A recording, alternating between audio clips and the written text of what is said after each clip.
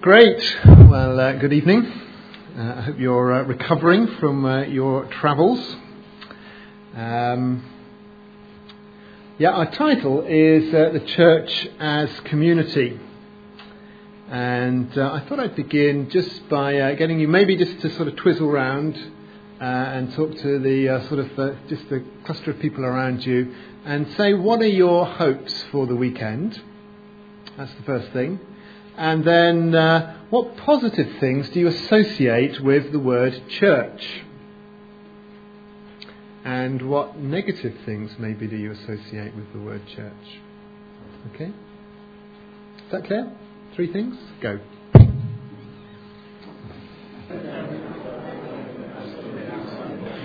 Okay, let's come back together.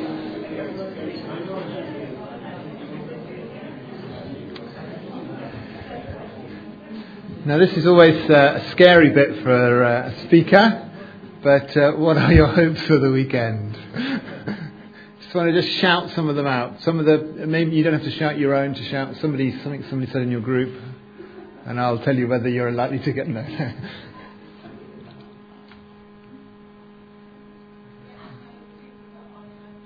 Okay, yeah, good one. To get to know people that I don't know, yeah. Swim in the sea, a brave man. I've brought my swimming trunks, so I may be joining you. We'll see. We'll have to get a little bit warmer before I'm persuaded in. Yep. To be challenged, okay. To become more of a family. Okay, good one. Like it. Anybody else? Yeah. Just get something direct from God. Through the ministry, through each other, so that we go away in a united way, that God's voice has come to us not just from one situation or one person, but collectively. And we say, this is something that we want to grasp, to be, whatever it might be. So, something quite clear, that in a united way, we're totally convinced this is what God wants us to do. Right, okay, that's great. Did everybody hear that? Something, just a sense of God speaking to us through, not just through me, but actually through as a community. Let's model what we are going to be talking about. That would be great, wouldn't it? If that happens. Okay, what were some of the positive associations you have with church? Just shout them out. Don't be reticent. Just fellowship. Quick. Welcoming. Loving. Accepting. What a great church you have. I think my work here is done. Yeah, keep going. Family. What about some negatives? Instant coffee.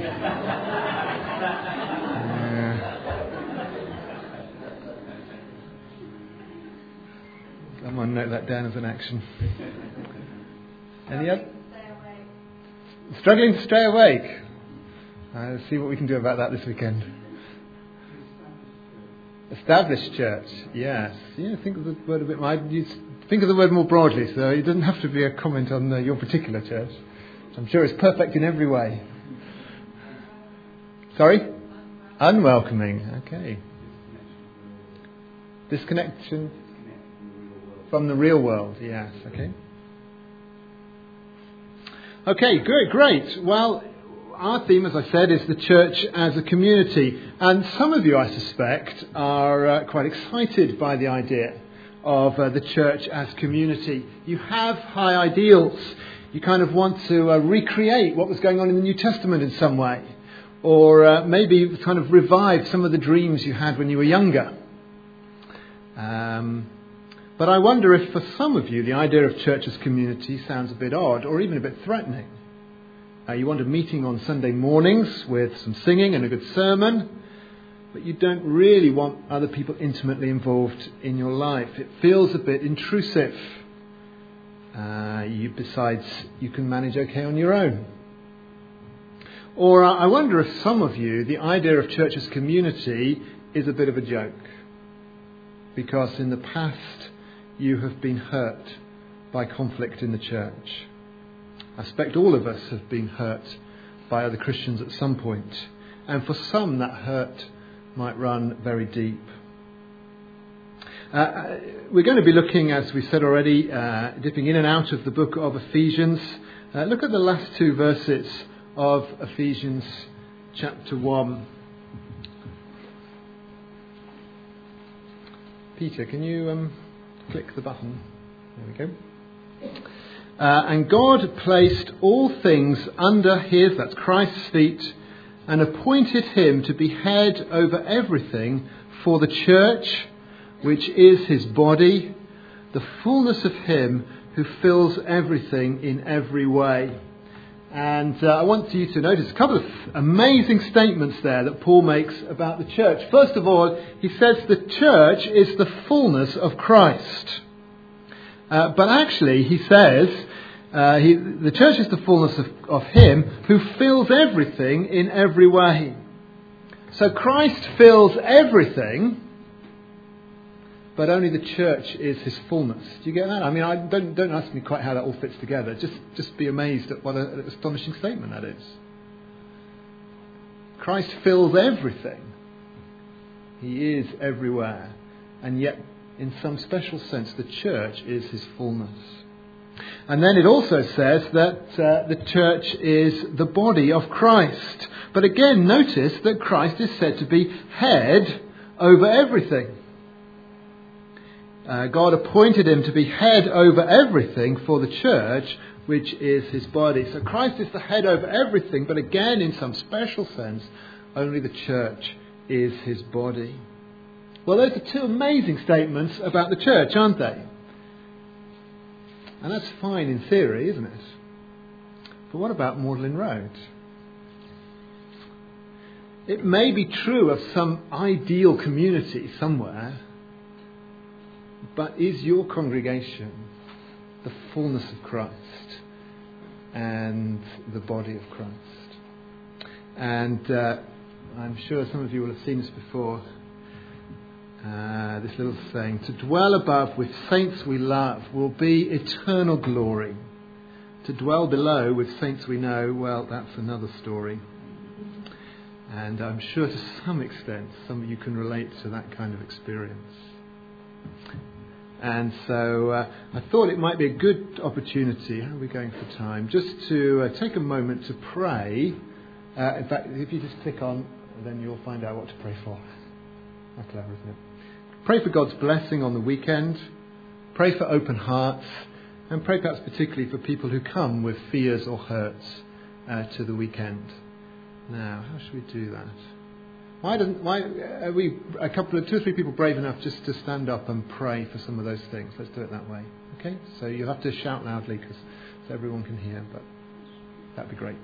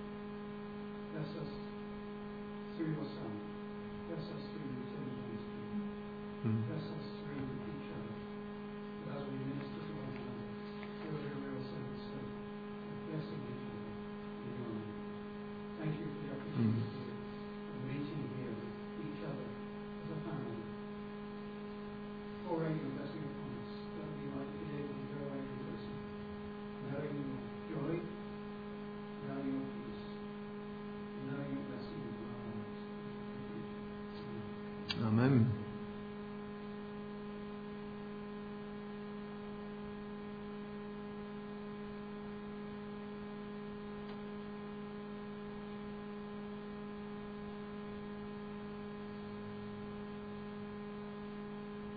Father, I pray that we might come this weekend with open minds and open hearts. I pray that the things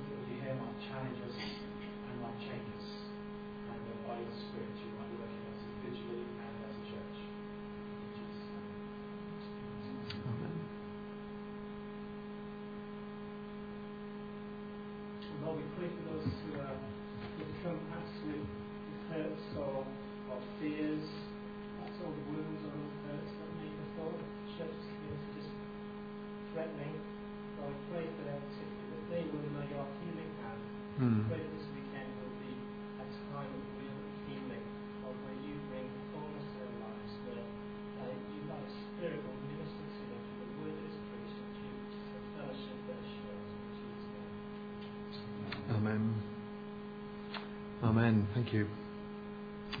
Well, let's dive into the book of Ephesians. Our theme for this evening is a community of grace.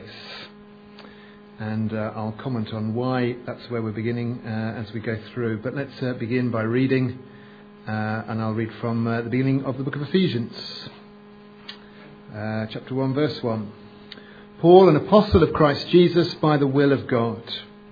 To the saints in Ephesus, the faithful in Christ Jesus, grace and peace to you from God our Father and the Lord Jesus Christ. Praise be to the God and Father of our Lord Jesus Christ, who has blessed us in the heavenly realms with every spiritual blessing in Christ. For he chose us in him before the creation of the world to be holy and blameless in his sight.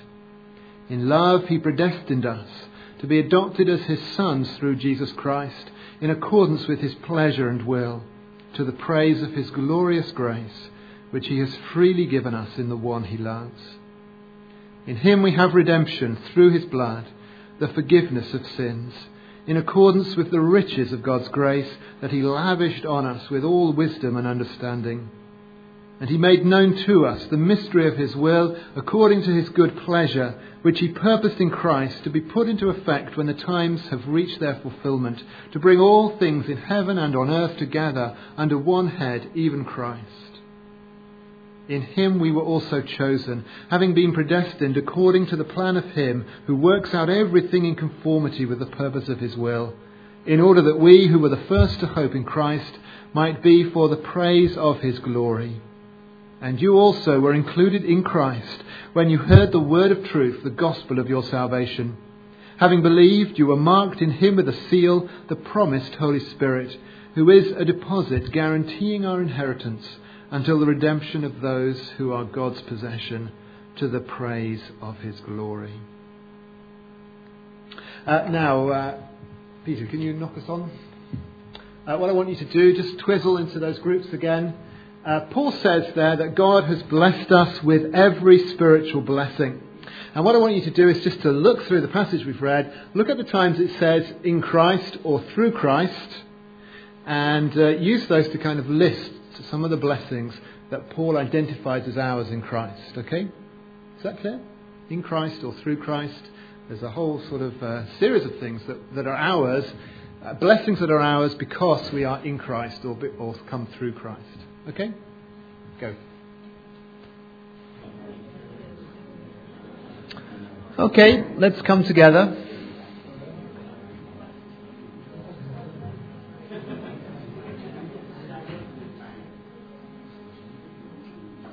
I'm not going to go through and sort of take feedback. You'll have a chance in your quiet time tomorrow to reflect a little bit more on those blessings.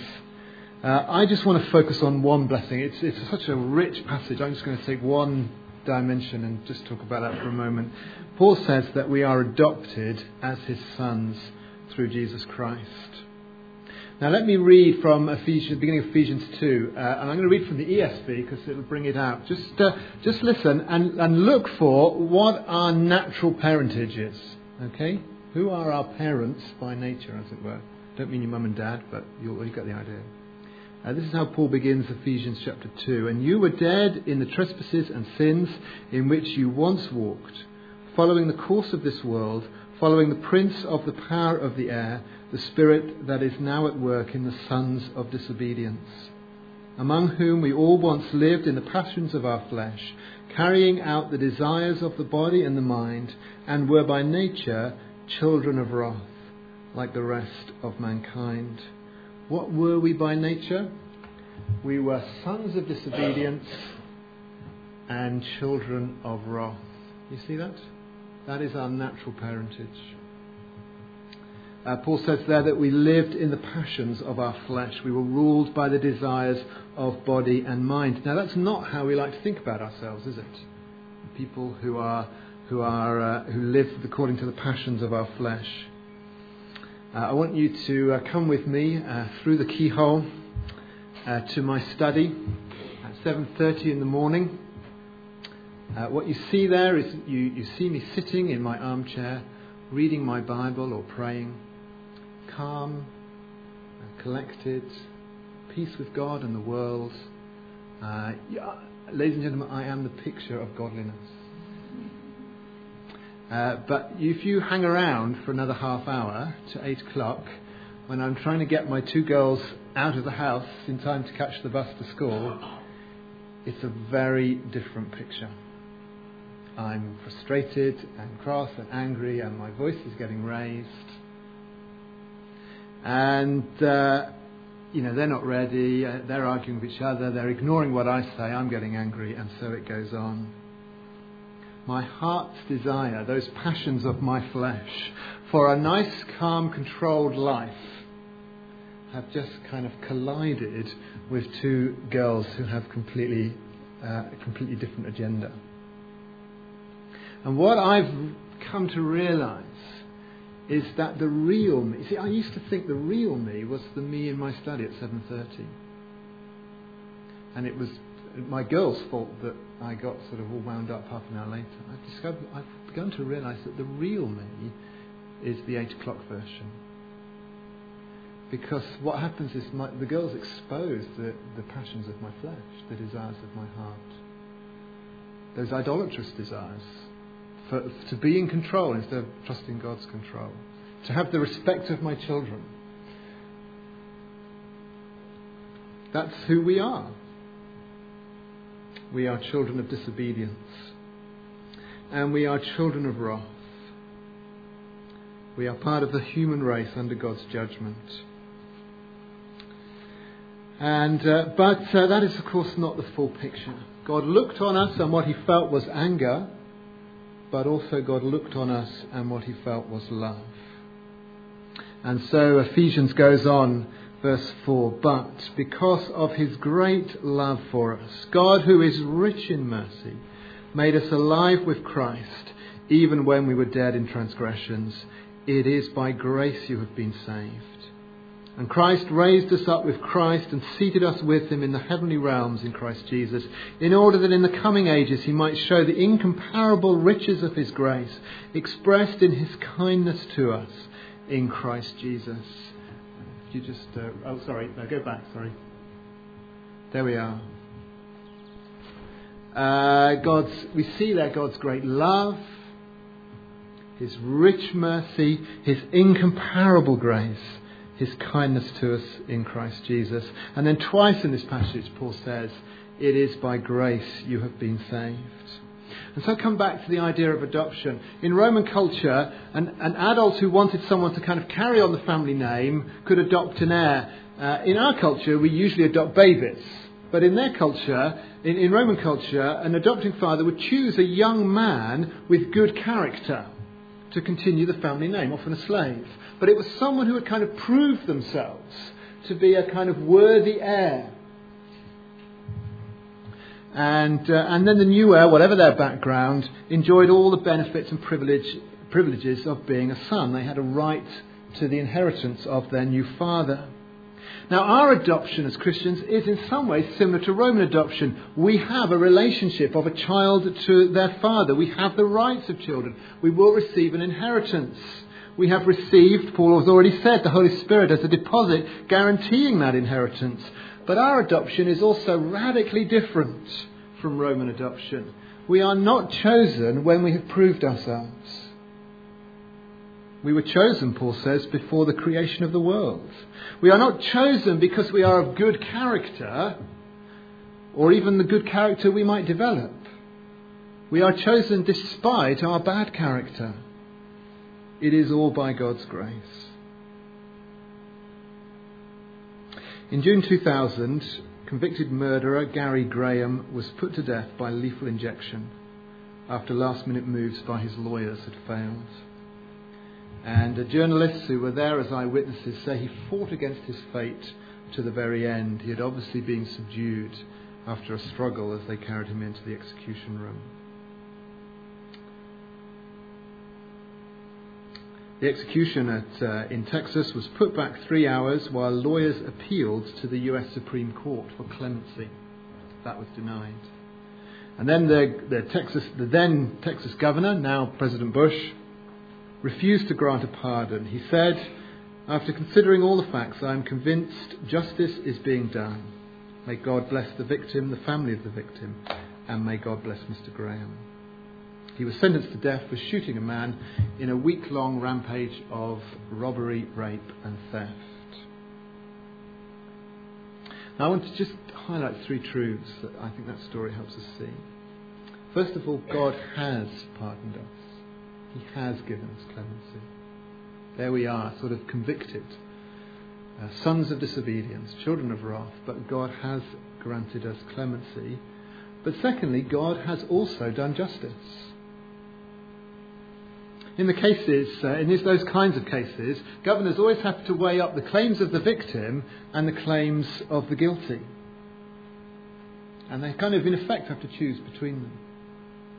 And imagine a governor who said, "My son and I have agreed, we will pardon Gary Graham, and to ensure justice is done, my son will die in his place." God the Father says, "My son and I have agreed. We will pardon Tim Chester, and to ensure justice is done, my son will die in his place." But even that is not the end of it. Imagine if George Bush had pardoned Gary Graham, and then not only pardoned him, but adopted him into his family, taking him into the home, treated him as a son. See, there are governors, aren't there, who have pardoned criminals, but none that I know of that have then adopted them into the family and welcomed them into the home. Our God not only has pardoned us, but has adopted us. And that is his great love, his rich mercy, his incomparable grace.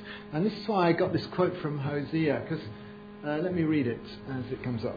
"Oh, how can I give you up, O Israel?" This is God speaking. "How can I let you go? My heart is torn within me and my compassion overflows. No, I will not unleash my fierce anger. I will not completely destroy Israel, for I am God and not a mere mortal. I am the Holy One living among you, and I will not come to destroy." Why does God have compassion on his people? Why does he divert his fierce anger? Because he is God and not a man. Because, he says, because I am the Holy One. His holiness here is not his kind of moral purity, but his difference, his separateness. He's just not like us. He doesn't behave in ways that we expect. He is loving and merciful and gracious and kind. God could have pardoned us and left it there, and for all eternity we would have been amazed at his grace. But he also adopts us into his family. Now then, next thing. What has all that got to do with community? And I think the answer is everything. In fact, just in the last couple of weeks, different things, I just think it's more and more. This has everything to do with community. This is the foundation of community. I often meet people who are excited about community. Maybe they're kind of would-be hippies. Maybe they are longing for friendship and intimacy. But I want to tell you, unless you are more excited about grace, you will never enjoy community. Not true Christian community. At best, you may get a kind of Friends-style community. You know the TV program Friends?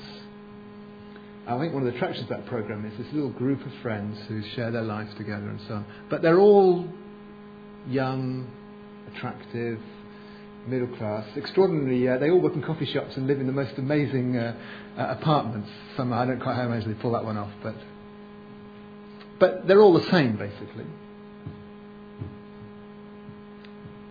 You may enjoy something like that, where you kind of hang out with your friends, but you will never taste the kind of community that Paul is going to go on and talk about. A community that brings together people of different races and different classes and different generations, which testifies to the eternal wisdom of God, unless you are excited about grace. Because true community is rooted in a strong sense of God's grace to us in Christ. It's central, it's foundational. Let me suggest 4 ways as we close in which grace will make a difference to community. First of all, community of grace will be a passionate community. Look at verse 3 of chapter 1. It's not praise be, as the NIV has, but blessed be. Blessed be the God and Father of our Lord Jesus Christ, who has blessed us in the heavenly realms with every spiritual blessing in Christ. There's a kind of double movement of blessing. God blesses us and we bless God.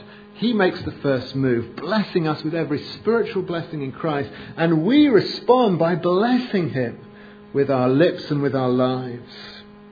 And then look at verse 6. See if you can pick out the refrain that goes through this passage. Verse 6, to the praise of His glorious grace. Verse 12, in order that we who were the first to hope in Christ might be for the praise of His glory. Verse 14, Spirit deposit guaranteeing our inheritance until the redemption of those who are God's possession, to the praise of His glory.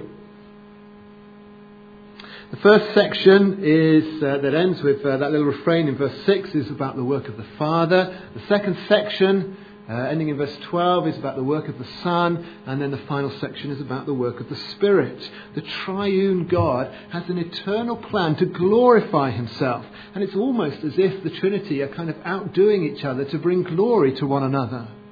The Father glorifying the Son glorifying the Father, the Spirit glorifying the Father and the Son. They have this plan to glorify each other, and we are that plan. We are the means by which God the Father glorifies His Son, and the Son the Father, and the Spirit the Father and the Son. Or look at chapter 2, verses 6 and 7. And God raised us up with Christ and seated us with Him in the heavenly realms in Christ Jesus, in order that in the coming ages He might show the incomparable riches of His grace, expressed in His kindness to us in Christ Jesus. We were dead in our sins, but God has raised us up. Why has He done this? So that in age after age, from eternity to eternity, we might be the demonstration of His incomparable grace. People build great monuments to display their glory, don't they? They build pyramids, they build the Taj Mahal and so on. And some of those have lasted for generations. But God has a monument to His grace that will last for worlds, for ages. I mean, not just ages as in a long time, but age after age. And we are that monument. I mean, the people in this room are that monument. For heaven's sake. I mean, look around the room. What an astonishing monument, eh? And so Paul opens this letter with this exhortation to bless the God who blesses us. And his language all the way through is laced with superlatives. He talks of every blessing, glorious grace, freely given, lavished on us, rich grace, great love, rich mercy, incomparable grace. He's moved by what he writes about. He feels it. It stirs his emotions. Tricky thing to go for, isn't it? 10 to 10, but there we are.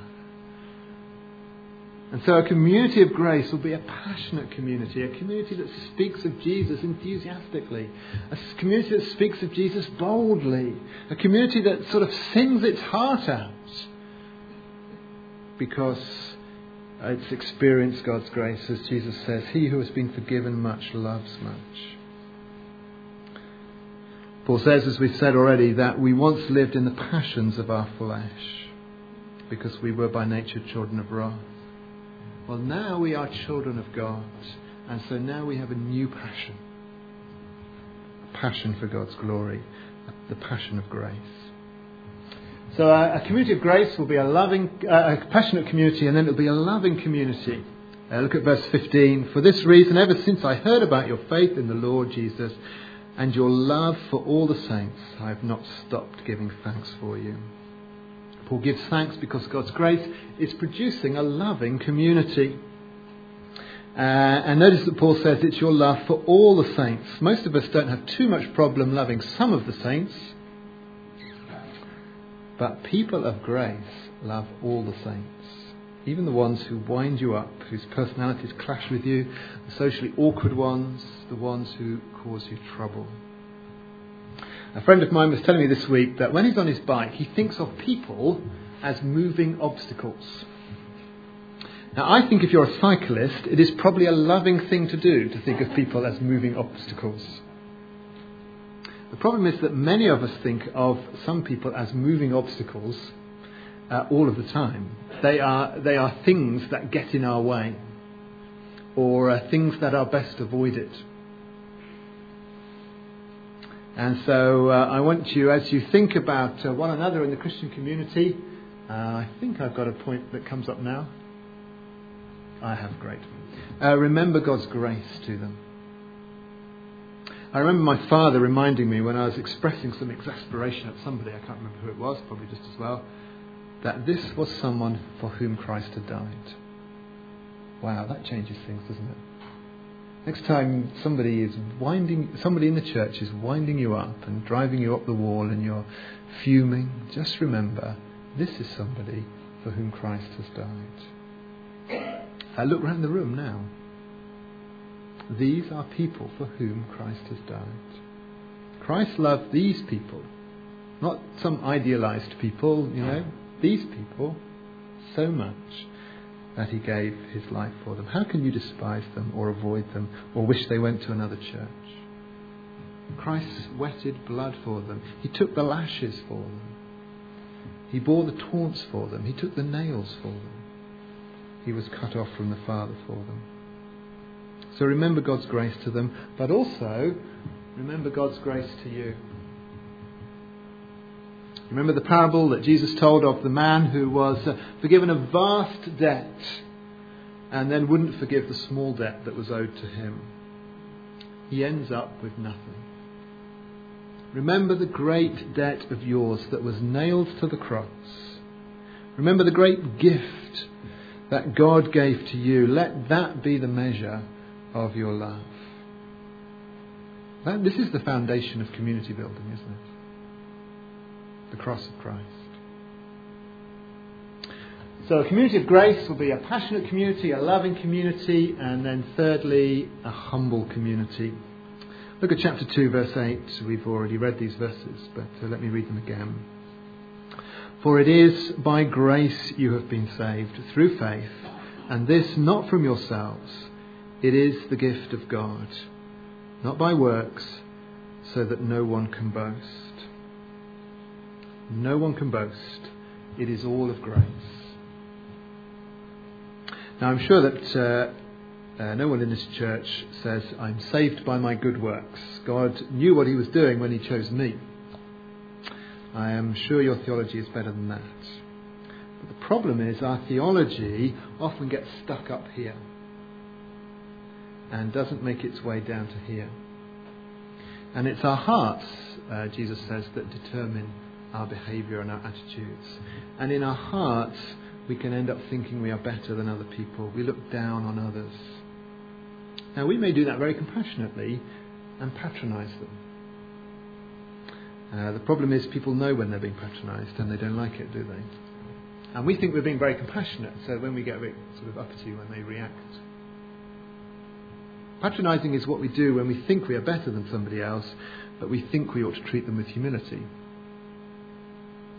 And it's no remedy at all. The remedy is to recognise we are not better than others. No one can boast. I am a sinner, saved by grace. Or imagine a church where everyone is trying to prove themselves. Imagine you want people to think well of you or admire your good works. You may not be proud, but you want to reach the point where you can be proud. If that is what you are like, you will never serve God and you will never serve other people. All your actions will be self-serving. because their aim will be always to make sure you are well regarded. Can you see the way that goes? Shall I do that one again? If you're motivated by a desire for other people to think well of you, then you will not serve other people or serve God, because all the time you will be doing what you are doing to get the praise that you want from other people. They will be self-serving actions. But grace sweeps away all those mixed up motives.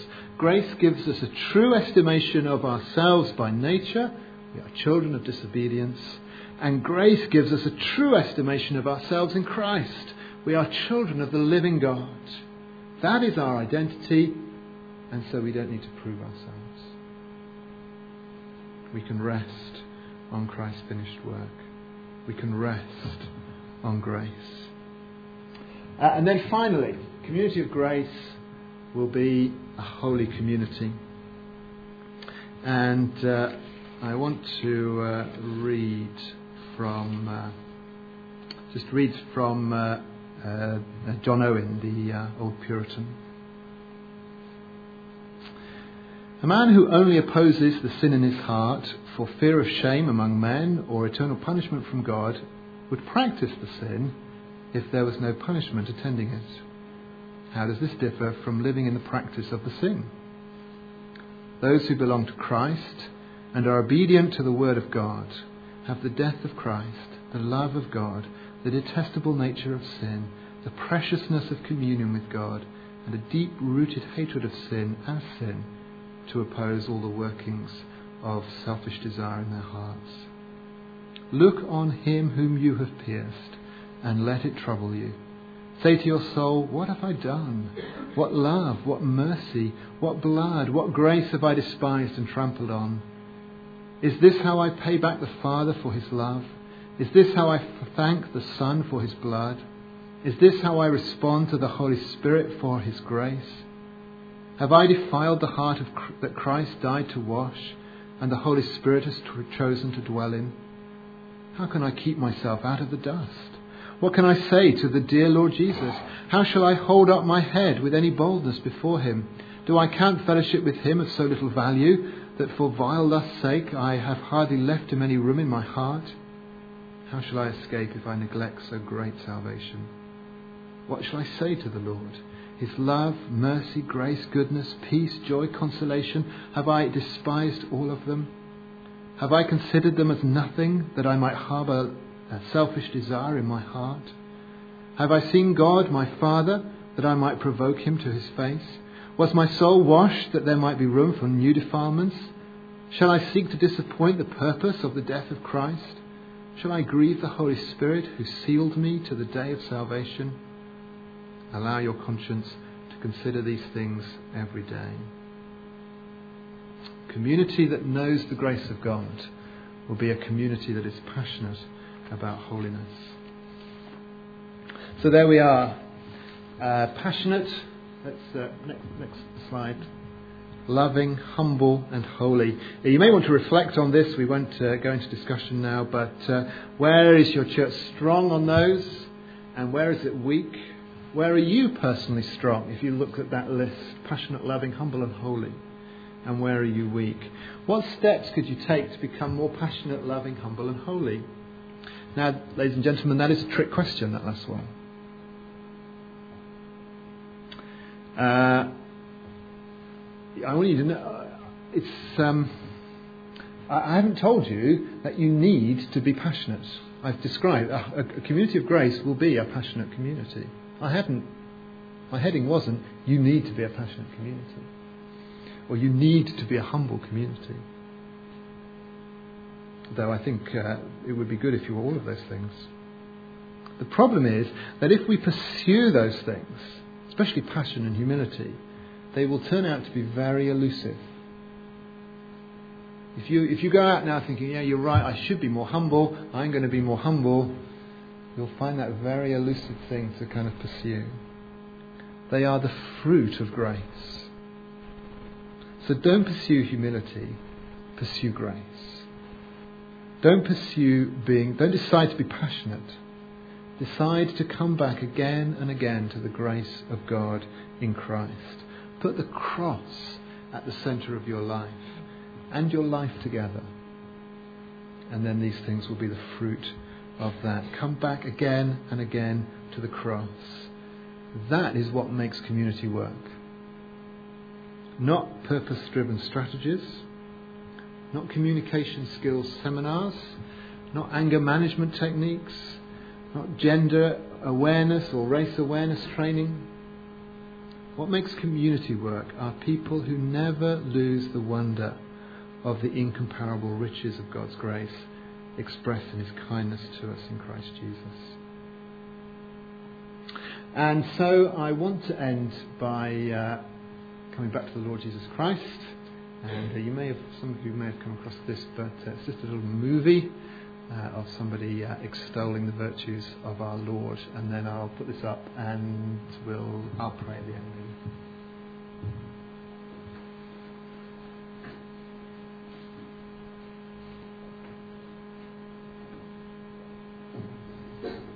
The Bible says, my King is the King of the Jews.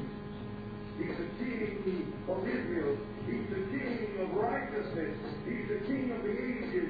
He's the King of heaven. He's the King of glory. He's the King of kings.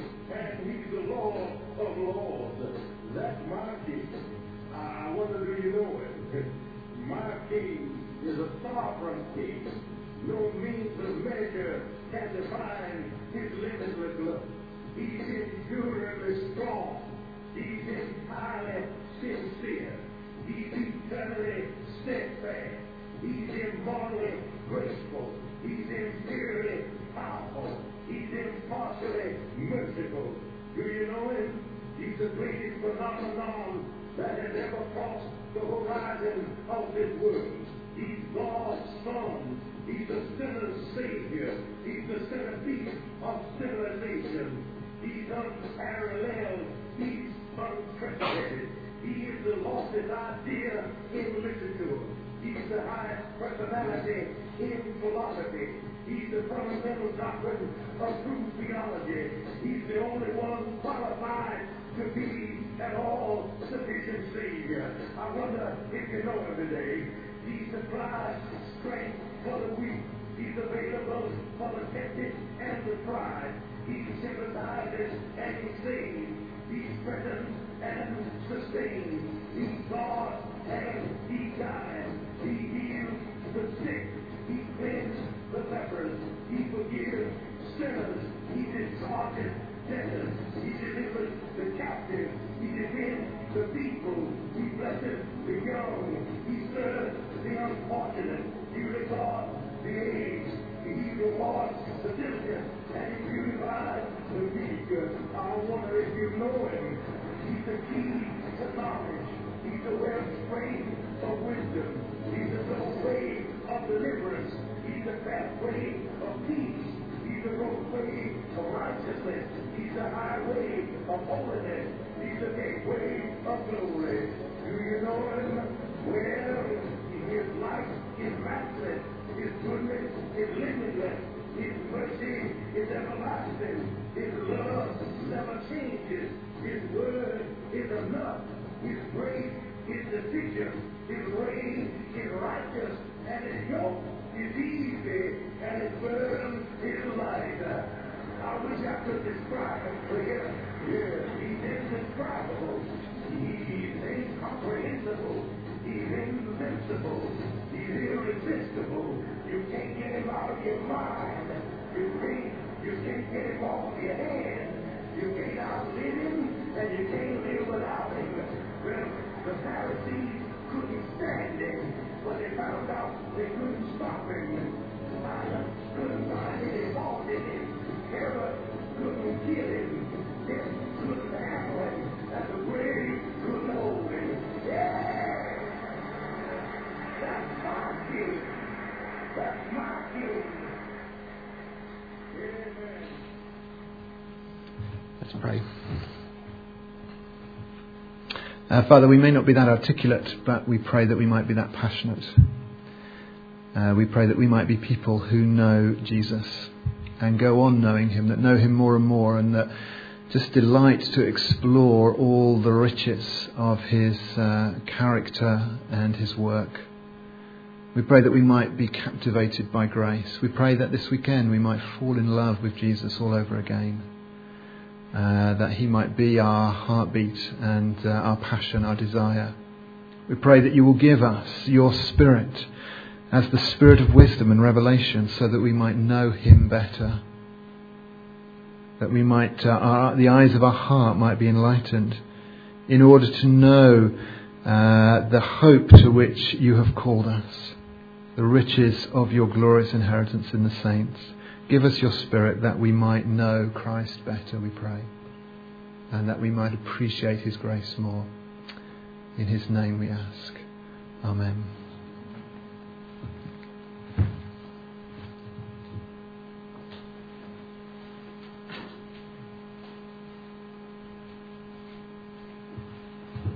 Thanks very much, Tim.